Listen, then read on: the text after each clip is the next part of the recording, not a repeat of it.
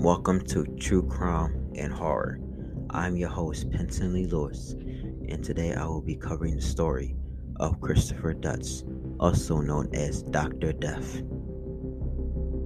Christopher Daniel Dutch was born April 3rd, 1971. Is a former American neurosurgeon who has been nicknamed Dr. D or Dr. Death for gross malpractice resulting in the maiming of several patients' spines and 2 deaths while working at hospitals in the Dallas-Fort Worth Metroplex. Dutch was accused of injuring 33 out of 38 patients in less than 2 years before his license was revoked by the Texas Medical Board in 2017. He was convicted of maiming one of his patients and sentenced to life imprisonment. Christopher Dutch was born in Montana and spent most of his youth in Memphis, Tennessee. His father, Donald, was a physical therapist and Christian missionary, and his mother, Susan, was a school teacher. He is a graduate of Christian school in the Cordova suburb of Memphis, where he starred in football. Dutch initially attended Mississippi College to play Division college football and later transferred to Division Colorado State University. Former teammates later said while Dutch trained hard, he lacked talent at the game. Dutch returned home to attend Memphis State University, which is now the University of Memphis. Having exhausted his football eligibility, Dutch decided to switch to a career in medicine. Dutch completed his undergraduate degree in 1995, then continued on to an ambitious MD-PhD program. In 2010, he completed the MD-PhD in neurosurgery residency programs at the University of Tennessee Health Science Center and completed a spine fellowship program at the Murphy Clinic in Memphis. Dutch completed his residency having participated in fewer than 100 surgeries. Typically, neurosurgery residents participate in over 1,000 surgeries in the course of their residency. He was suspected of being under the influence of cocaine while operating during his 4th year of residency training and was sent to a program. He remained there for several months before being allowed to return to the residency. Several of his friends recalled him going to work after a night of doing drugs, with one of them saying he would never allow Dutch to operate on him. While in Memphis, Dutch began a long-term relationship with Wendy Renee Young. They have two sons. Initially, Dutch focused heavily on the PhD half of his degree. His name appeared on several papers and patents, and he took part in a number of startups. However, by the time he met Wendy Young, Dutch was over $500,000 in debt. He decided to turn to neurosurgery, which can be elective field. In 2010, Dutch moved to Dallas. He persuaded Young to come with him. Young agreed since she had grown up in the Dallas area. Upon applying for work, he looked extremely qualified on paper. He had spent a total of 15 years in training, medical school, residency, and fellowship. And his curriculum was 12 single-spaced pages.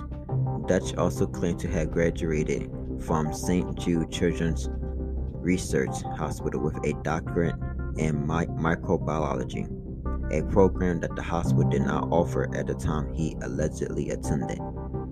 Dutch joined Baylor Regional Medical Center at Plano, now Baylor Scott and White Medical Center, as an invasive spine surgeon with a salary of $600,000 per year plus bonuses. Early in his tenure at Baylor Plano, Dutch made a poor impression on his fellow surgeons. Veteran vascular surgeon Randall Kirby recalled that Dutch frequently boasted about his abilities, despite being so new to the area. Kirby also recalled that Dutch's skills in the operating room left much to be desired. As Kirby put it, he could not wield a scalpel. Several of Dutch's surgeries at Baylor resulted in severely maimed patients. Kenneth Fennell, the first patient Dutch operated on at Baylor, was left with chronic pain after Dutch operated on the wrong part of his back. Due to the pain, Fennell later had a second operation by Dutch to relieve it and was left significantly paralyzed in his legs. Fennell required months of rehab to be able to walk with a cane and was left unable to walk for more than 30 feet or stand for more than a few minutes without having to sit down again. Lee Passmore, a Collin County medical investigator, experienced chronic pain and limited mobility after Dutch cut a ligament which was not normally touched during that particular procedure. Misplaced hardware in his spine, placed a screw which kept the hardware in place in an incorrect location in his spine and stripped the thread so it could not be removed. Even if Dutch had not stripped the threads, he placed the screw in a location that would have caused Passmore to bleed out if it had been removed. Vascular surgeon Mark Howe, who assisted with the operation, later recalled that Dutch seemed oblivious to considerable bleeding. Howe became so disturbed by Dutch's actions that at one point he physically restrained him. He later told Dutch to his face that he was dangerous. Dutch's behavior led Hall to wonder about his sanity. Barry Morgulov, the owner of a pool service company, was left with bone fragments in his spinal canal after Dutch tried to pull a damaged disc out of his back with a grabbing tool. Dutch initially refused to give Morgulov any pain medicine, claiming Morgulov was a drug seeker. Morgulov eventually lost most of the function on his left side and required a wheelchair.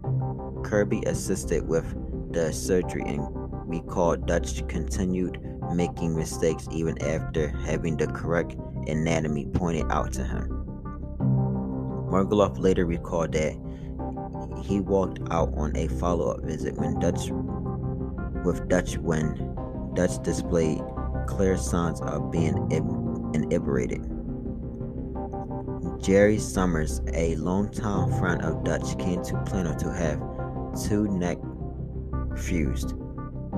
During the operation, after Dutch botched the removal of the disc, Summers was rendered aquablic. Dutch performed a second surgery and packed the space with a large amount of gel foam, constricting the spinal cord. Who worked on the surgery recalled that Summers lost about 1,200 milliliters of blood, more than a fifth of his blood volume and almost 24 times the typical amount of blood lost in a spinal fusion. The nurse and other staffers who took part in the surgery fully expected Summers to have revision surgery, but Dutch refused to do it. Summers later stated that he and Dutch had used cocaine the night before his surgery. Despite his passing a drug test, Baylor officials were concerned enough to force Dutch on leave pending a peer review. While Dutch was cleared to resume operating, while the review was underway, hospital officials asked him to limit himself to minor surgeries until it was complete. Summers admitted the cocaine claim was untrue and said he was upset that Dutch refused to check on him. Summers remained a cripple for the rest of his life. He died in 2021 of an infection related to complications from Dutch operation. Kelly Martin was undergoing a routine back operation when Dutch cut through her spinal cord and severed an artery. Dutch continued operating despite clear signs that Martin was losing massive amounts of blood. He refused to abort the surgery even after a trauma surgeon colleague and warned him about the blood loss. He refused to acknowledge anything was wrong, hindering the ICU team's effort to save her. When Martin awoke from anesthesia, she was screaming and clawing at her legs, forcing the ICU team to reanimaze her. Dutch also stayed out in the ICU waiting room writing notes rather than attending his patient, even after Martin went into cardiac arrest. Martin ultimately bled to death. Baylor officials found that Dutch failed to meet their standards of care and permanently revoked his surgical privileges. The hospital initiated another peer review, but Dutch resigned rather than face certain termination to avoid the cost of fighting and possibly losing a wrongful termination suit. Hospital officials reached a deal with Dutch lawyers in which Dutch was allowed to resign in return for Baylor issuing a letter stating that there was no issues with him. Had Dutch been fired, Baylor would have been required to report him to the National Practitioner Data Bank, which is intended to flag problematic doctors. Dutch moved to Dallas Medical Center and Farmers Branch, which he was granted temporary privileges until hospital officials could obtain his records from Baylor. However, red flags surfaced early on as nurses wondered if Dutch was under the influence of drugs while on duty. For instance, he came to work wearing the same tattered scrubs for 3 days in a row.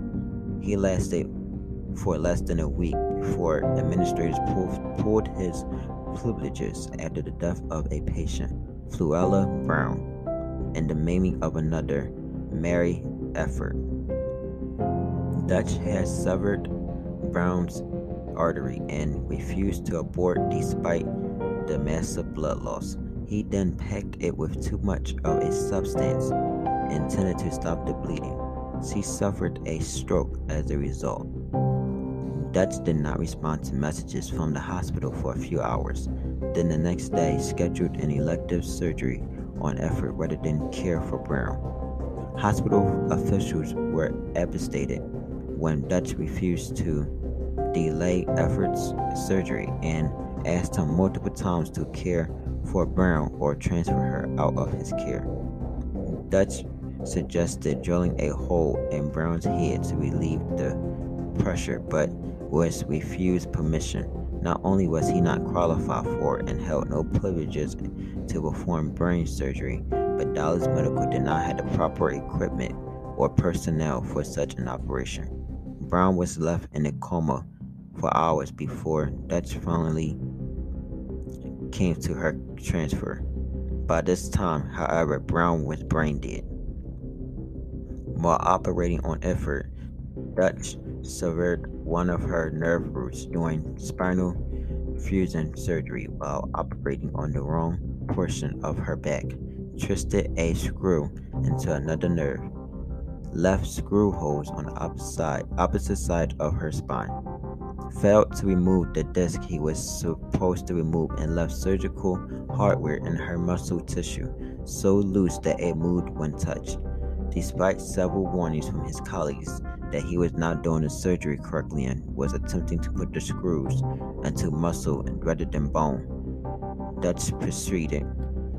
Effort was left paralyzed. She later recalled waking up feeling pain, a 10 plus on a scale of 1 to 10. Several people who were in the operating room for Effort's surgery suspected that Dutch might have been intoxicated, recalling that his pupils were dilated. Longtime spine surgeon Robert Henderson performed the salvage surgery on Effort. When Henderson saw the imaging from Dutch surgery, he was certain that there would be legal action. and had the salvage surgery recorded. He likened what he found when he opened effort up to the results of a child playing with Tinker toys or an erector set. Henderson described Dutch's surgery as an assault and concluded the effort would have been bedridden had the salvage surgery had not been performed. After leaving Dallas Medical Center, Dutch received privileges at Southampton Community Hospital in Dallas and also took a job in an outpatient clinic named Legacy Surgery Center in Frisco. While there, he damaged patient Jeff Cheney's spinal cord, leaving him without feeling on the right side of his body. He damaged patient Philip Mayfield's spinal cord, drilling into it and leaving him partially paralyzed from the neck down.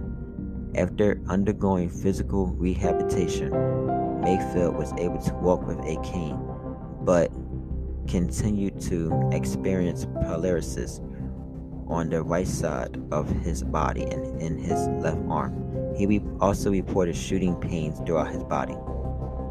Mayfield died of COVID-19 in February 2021, according to his wife. He had been vulnerable to the virus due to complications caused by Dutch botched surgeries. While attempting to remove degenerated disc and Marshall Tech Muse back, Dutch left surgical hardware floating between the spine and the muscle tissue. Muse woke up in considerable pain, but Dutch convinced him it was normal. He then prescribed Muse to so much medicine that a pharmacist refused to fill the prescription.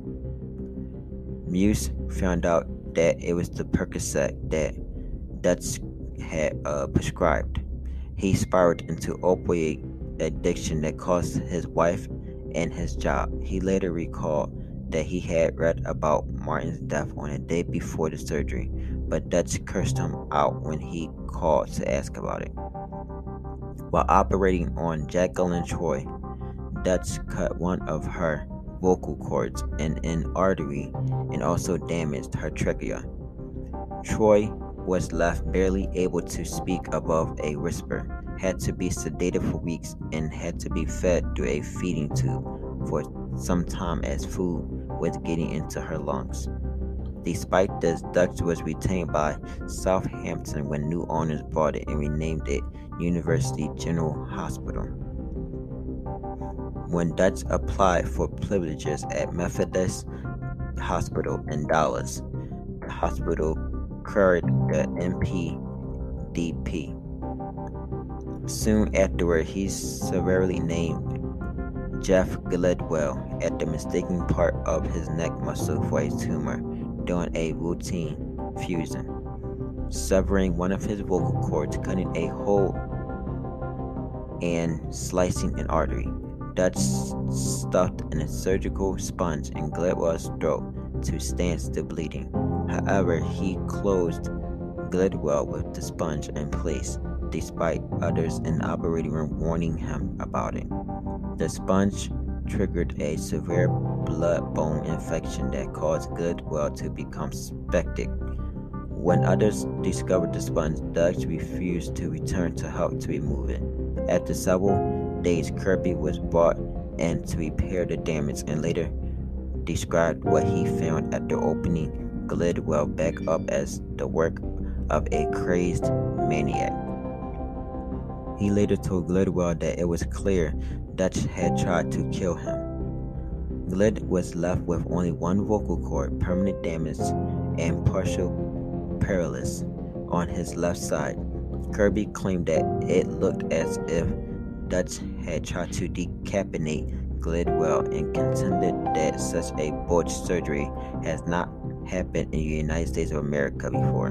Gledwell was reportedly still suffering the ill effects of Dutch operations years later and has undergone more than 50 procedures to correct the damage. At one point, he was only able to eat small bites of food at a time. He proved to be Dutch's last surgery. University general pushed him out soon afterward. Kirby wrote a detailed complaint to the Texas Medical Board, calling Dutch a sociopath and who was a clear and present danger to the citizens of Texas. Under heavy lobbying from Kirby and Henderson, the Texas Medical Board suspended Dutch's license on June 26, 2013. The lead investigator on the case later revealed that she wanted Dutch's license suspended while the 10-month probe was underway, but board attorneys were not willing to go along. Board chairman Irene later said that the complications in neurosurgery were more common than most laymen believe, and it took until June 2013 to find the pattern of patient injury required to justify suspending Dutch's license. In March 2014, 3 former patients of Dutch, Mary, Kenneth, and Lee, filed separate federal lawsuits against Baylor, alleging the hospital allowed Dutch to perform surgeries despite knowing that he was a dangerous doctor. Texas Attorney General and current Governor Greg Abbott filed a motion to intervene in the suits to defend Baylor, citing the Texas 2003 statute that placed a medical malpractice cap of $250,000 and removed the term gross negligence from the definition of legal malice. The suit alleged that Baylor made an average net profit of $65,000 on every surgery performed by Dutch. Henderson and Kirby feared that Dutch could have elsewhere and still get a medical license. Convinced that he was a clear and present danger to the public, they urged Dallas County District Attorney's Office to pursue criminal charges. In July 2015, approximately a year later and a half after his license was revoked, Dutch was arrested in Dallas and charged with 6 felony counts of aggravated assault with a deadly weapon, 5 counts of aggravated assault causing serious bodily injury, and 1 count of injury to an elderly person. The indictments were made 4 months before the statute of limitations were to run out. Dutch is housed at the OB Ellis unit outside Huntsville. He is not eligible for parole until 2045, when he will be 74 years old. The conviction of Dutch has been called a precedent settling case, as it is believed to be the first time that a doctor has been convicted on criminal charges for actions in the course of their medical work. The Dallas County District Attorney's Office called it a historic case with respect to pursuing a doctor who had done wrong during surgery. In popular culture, Wondery Media launched a 10-episode series called Dr.Death, focusing on Dutch. Dr.Death, a TV miniseries based on the actual facts, began streaming on Peacock on July 15, 2021. It stars Joshua Jackson as Dutch, Alec Baldwin as Dr. Robert Henderson, Kristen Slater as Rendell Kirby. A follow-up series, Dr. Death, The Undoctored Story, was later released on Peacock on July 29, 2021, featuring interviews with some of Dutch's patients and colleagues, as well as with Henderson Kirby. In 2019, Dutch was the focus of the premiere episode of License to Kill, Oxygen's series on criminal medical professionals. In 2021, he was profiled on CNBC's American Greed. And that is the end of today's episode of True Crime and Horror. Until next time, turn lights out. You feel the chills down your bone. I am your host, Penton Lee Lewis.